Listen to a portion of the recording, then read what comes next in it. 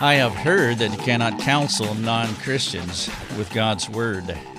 I want to say that that is not true. You can. You can help anyone with the Bible. Non-Christian, Christian, it doesn't matter where they are. You can help anyone with the Bible, no matter what their relationship with the Lord is like. The more relevant question is, how do you do it?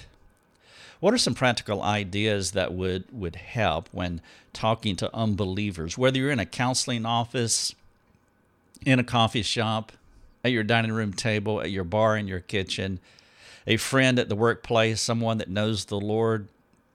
I mean, part of why I'm saying what I'm saying here is because I want to release you and relieve you, because some people do make that connection. The connection is you can't counsel somebody with God's word. Well, you can. And so the more relevant question is, how do you do it? What are some practical ideas that would help when talking to unbelievers? Well, that's what I want to share with you in this podcast. Thank you so much for joining me. I am Rick Thomas. You're listening to Your Daily Drive. If you want to read this podcast, I would love for you to do that. You can read every word that I'm sharing with you, and that would be fantastic. Go to our website, rickthomas.net.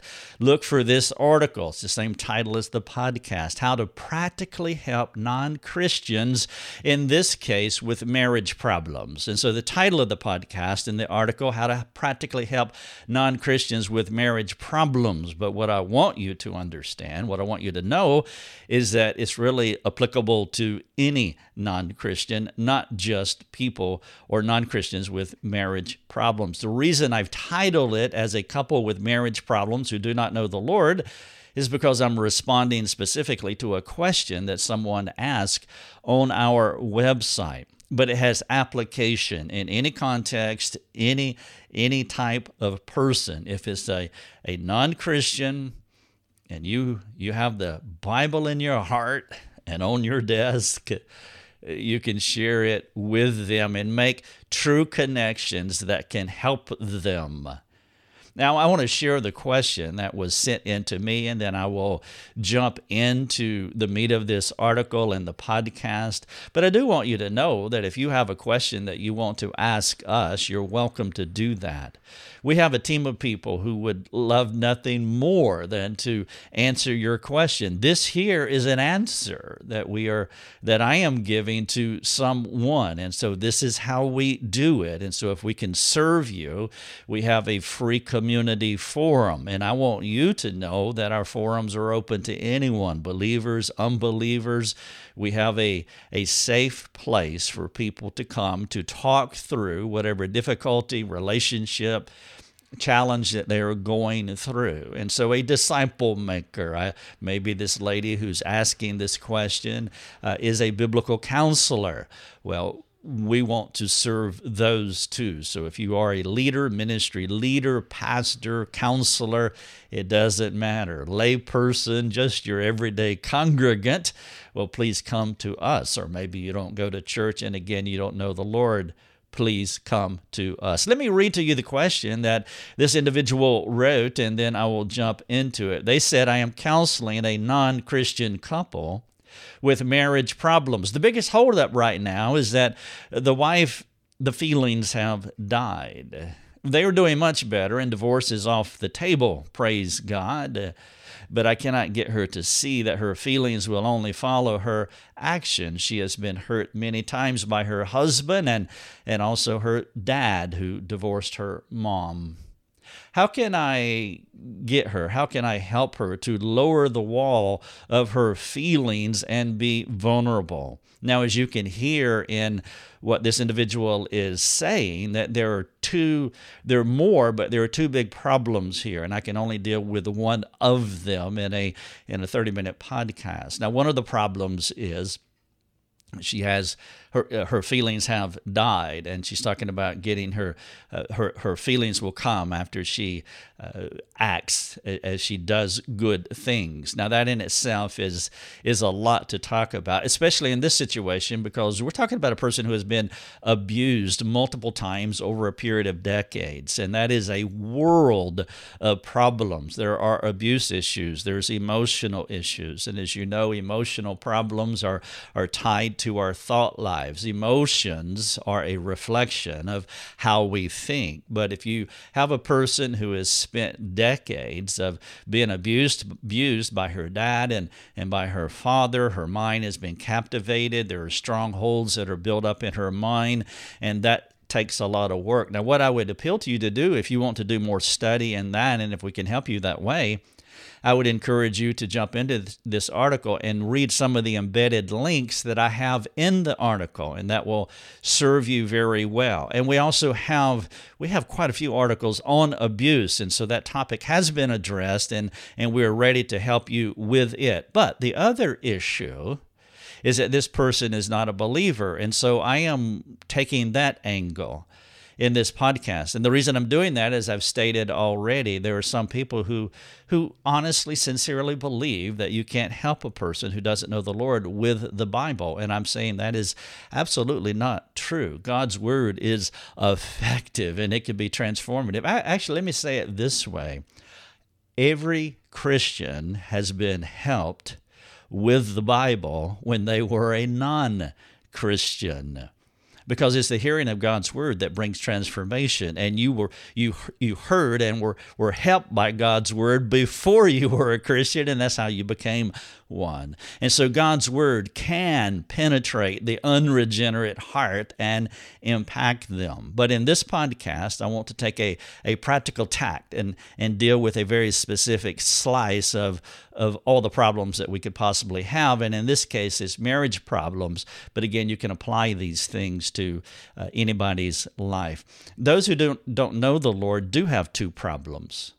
The first one is their lack of salvation, which is their most significant problem. And the second one in this scenario is their ongoing marital conflict. And so what you want to do, praying for their salvation, should be the undercurrent that is always happening while you are practically helping them with their recurring marriage problems. And so what I teach our students in our mastermind program, that you always want to be communicating on two different levels. There's the horizontal level, and that's the person that you are talking to who's sitting right in front of you in the counseling office, the living room, or the coffee shop. And then there's the vertical level where you're always talking to God. It's kind of like praying without ceasing. It's that idea as you're asking God, help me, illuminate my mind. Please give me insight into this person that I am serving. Well, one of those vertical prayers would be, dear God, would you penetrate the darkness of their hearts, and would you regenerate them and give them the spiritual life that they so desperately need? Only when they know Jesus will they be able to solve either problem in satisfying and comprehensive ways. But as you know, salvation is something that God gives. It's not a mandate that you can dispense by telling them their need for Christ. And of course, you want to tell them, but your responsibility is to trust, to pray, to ask.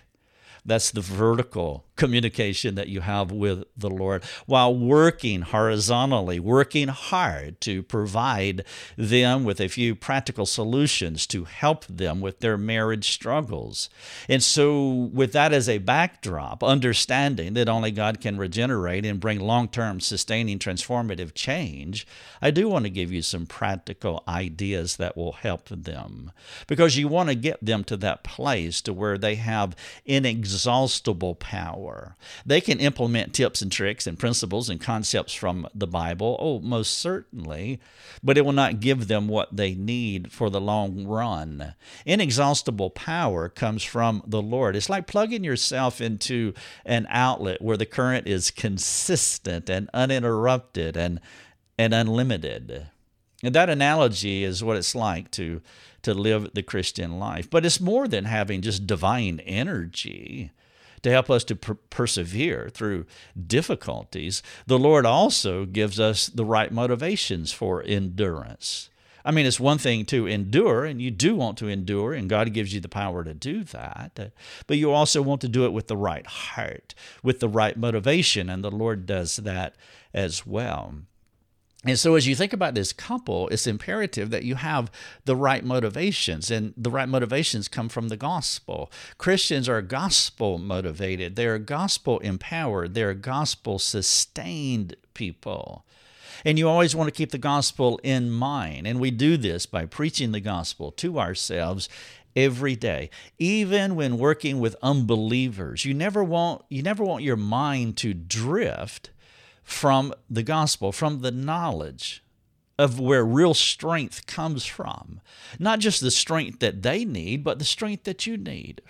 Because if you're in the long haul with a person who's not changing, like in this case, an unbeliever, there's a temptation to become discouraged. You can drift, or the gospel can move to the periphery of your mind. And you can drift thinking that this couple, will not change, or it cannot change.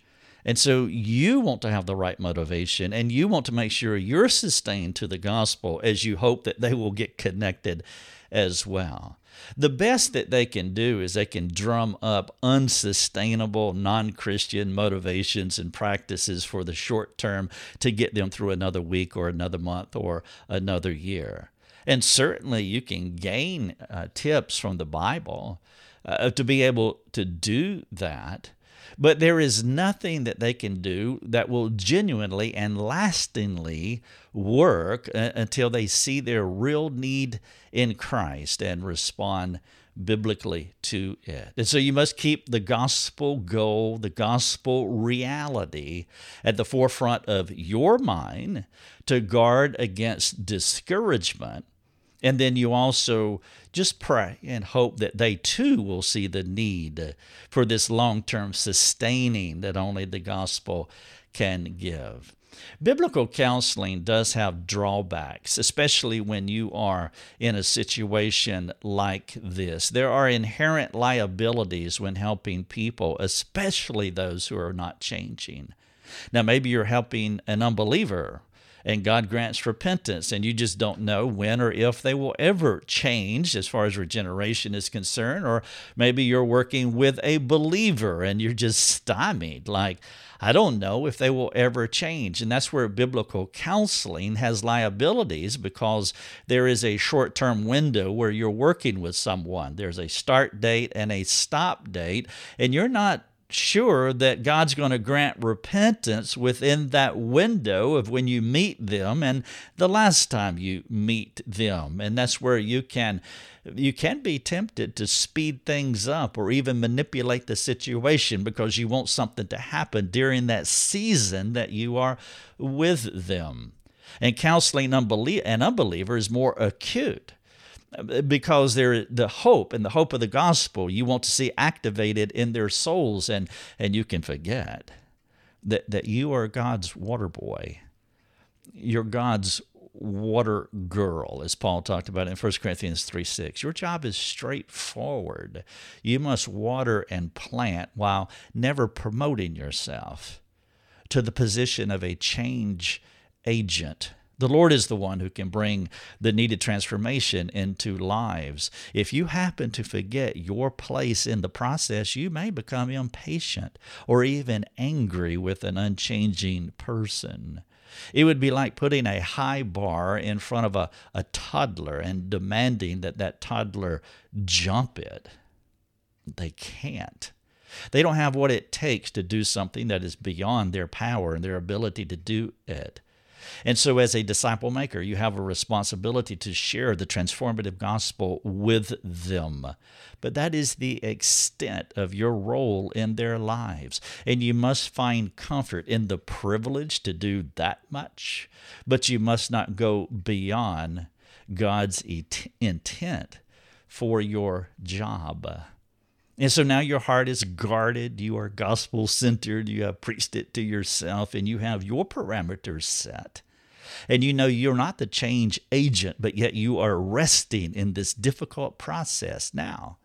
Let's move over to, in this case, the person is asking about the wife. The wife in this case study has placed her faith, her trust, these are synonyms, faith, trust, hope, confidence.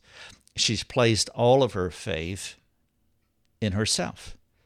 She is rejecting God. She is making real-time choices because in her mind, she's the only one that she can trust, and you understand why. The ones that she has believed in before, in the past, the ones that she has had confidence in, they have disappointed her. And she's right. She's absolutely right. Her disappointment is real. Now, this is a precarious position for any of us to be in as a caregiver, because from her chair, it is the only choice that she has. She falls into the category of the sinning victim. Her victimization is real, and you never, ever, ever, ever want to minimize it. But you need the Lord's wisdom. You need His patience. You need His compassion, His courage to help her to see that she has a misplaced faith. Her faith, again, is in herself and not in the Lord. And so you're working with these two tensions here. A true victim with real disappointment and horrific experiences, but yet you want to move her forward. And that's why biblical counseling can have inherent liabilities, because you could want to speed that process up. And that is oh so dangerous. You do have a way into her, by the way. I mean, think about this. She knows that she has to trust someone. She has to trust something. I mean, you have that insight. She's trusting herself. And so you know that she wants to trust someone. She's trusting herself. You know that she wants help. She's coming to you. She senses the need that there is something outside of her self-reliant construct. And she wants help to get through it. And so you have an in. You have this opportunity to get inside and to be able to serve her. And she wants you to do that. And so you don't want to be impatient with her. If you're impatient with her, it will make her feel all the rejections from her past.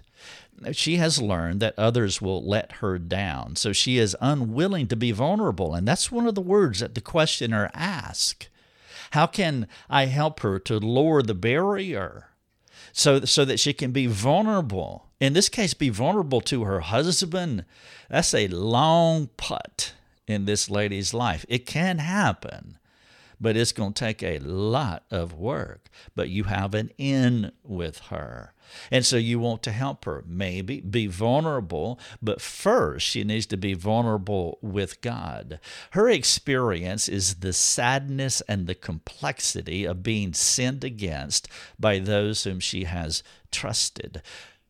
But you can flip the horrible history, her horrible history, on its head by showing the redemptive side of a human relationship. Show her another kind of human relationship that is so counter to all the relationships that she has had in her life. Take her experience and flip it on its head. Now, you might not be taking exact phrases and verses from the Bible, thus saith the Lord. In fact, I probably wouldn't recommend that, but you can be that replica of those passages as you live them out before her. And so rather than telling her about Jesus, though you most certainly can do that, you can also be Jesus to her. Now, please hear what I'm not saying. I'm not suggesting that you withhold the written word from her. You'll have to discern this. If she comes to you with an antagonistic or hostile relationship with the Lord, then you'll maybe want to be a little slower with your gospel, with your Bible bullets.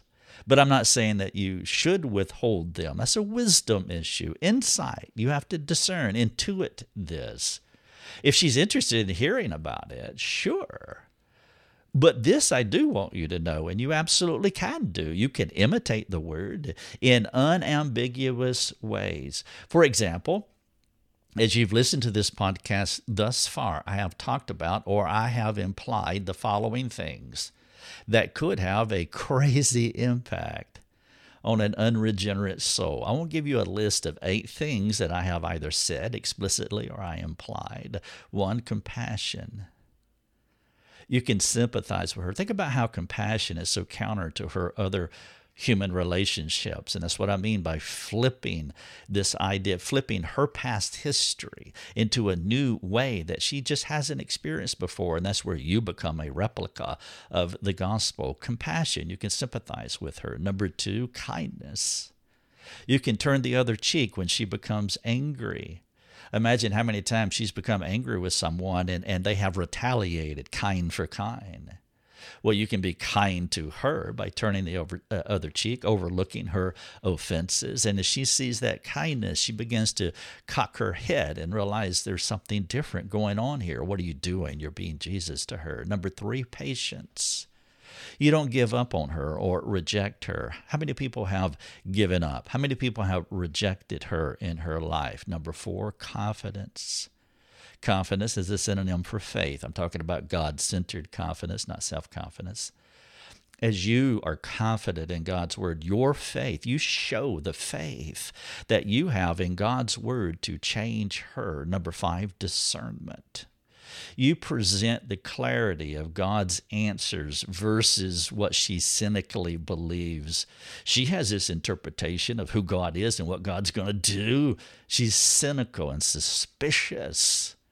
Well, you have discernment, and you penetrate through that with the discernment of God's word. Again, it cocks the head and it raises the eyebrow and it gets you to think differently. Joy.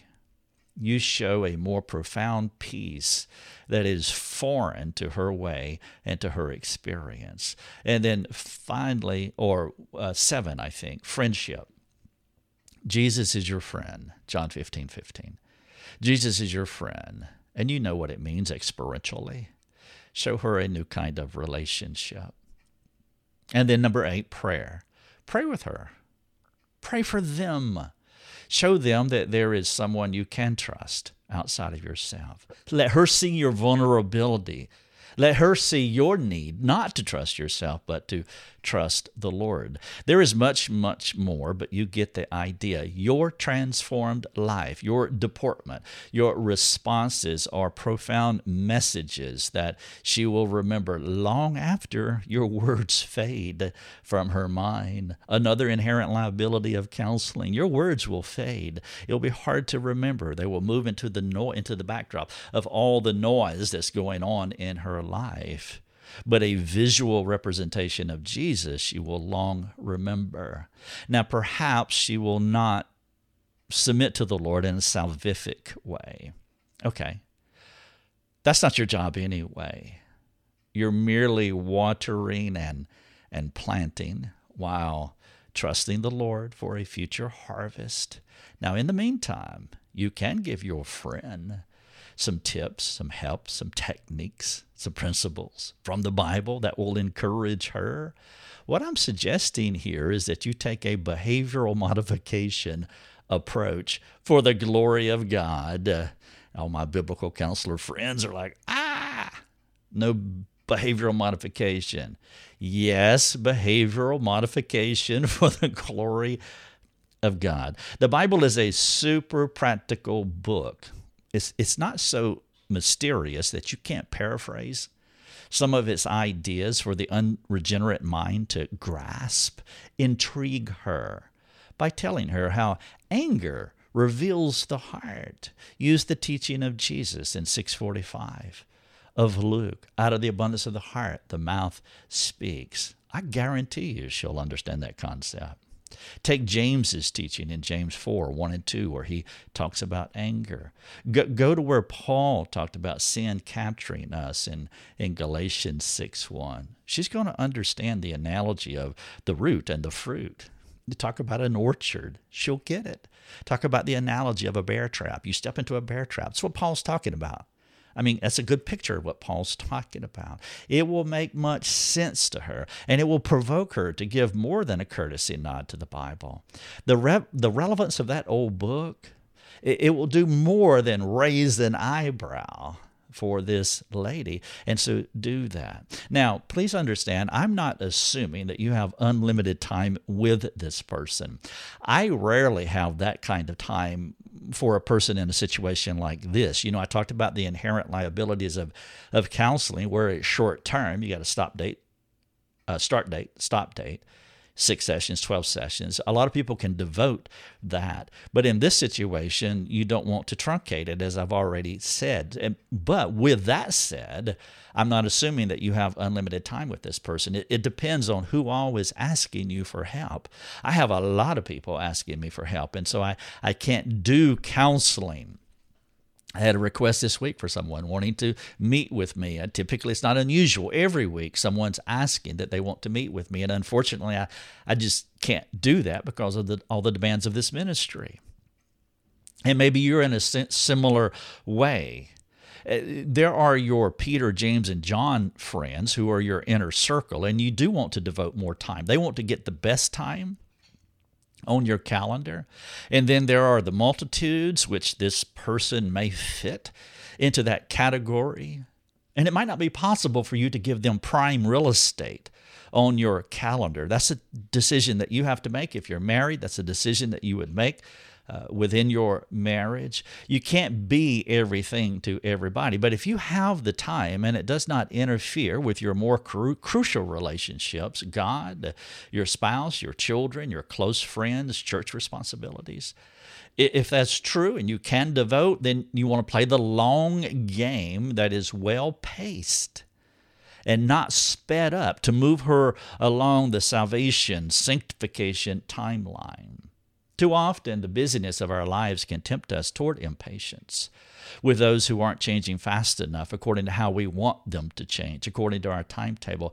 At some point, you do want to convey to them how their more significant problem does go deeper than their marital conflict and past abuses.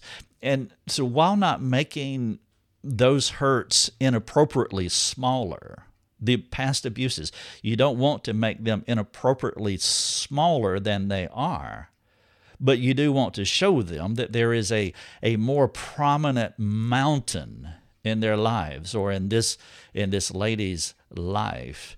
And you hope that when they see that more prominent mountain, that it has a cross on it, and they will be more receptive and, more importantly, more responsive to God. I do want to make one more comment. I'm not going to finish everything that I've written here. The podcast that you are listening to, How to Practically Help Christians with Marriage Problems. I would encourage you to read everything that I'm sharing with you, including the call to action at the end. But I want to close by drawing attention to your secret weapon. I haven't mentioned your secret weapon yet, or not in an explicit way. The person in the counseling office that I have not mentioned is actually the counselor, and that's with a big C. We call him the Spirit of God, the Holy Spirit. Our more conservative friends call him the Holy Ghost, and that is fine. Sometimes we can forget this relieving and transformative truth and think that we are the primary counselor, disciple, or friend. It's an easy mistake to make, especially as we meander through the weeds of an individual's problems. The Spirit of God will help you in at least 4 ways. He will illuminate your mind with otherworldly insight, number 1. Number 2, knowing that you're not the primary counselor will cause you to rest. Number 3, He will go where no man has gone before, which is the heart of the hurting person. And number 4, even though you may not speak directly to the husband, which we haven't talked about in this situation, it doesn't matter in this sense. The Spirit of God can multitask at a level that you cannot entirely imagine. Rely on your ally. He will help you. Don't oversteer the car. Don't attempt to manipulate the person toward an outcome that you want. They may erect human barriers because they fight with human weaponry, but God can be irresistible, and his arsenal is divine. Thank you so much for listening to the podcast. Again, the title, How to Practically Help Non-Christians with Marriage Problems. If we can serve you in any way, you want to talk about this, you want to talk about something else, just please let us know. We would love to chat. Thank you so much for listening. Your Daily Drive is a production of rickthomas.net, a global community that is seeking to live more productive and inspiring lives. If you'd like to learn more about our community, please go to rickthomas.net. rickthomas.net.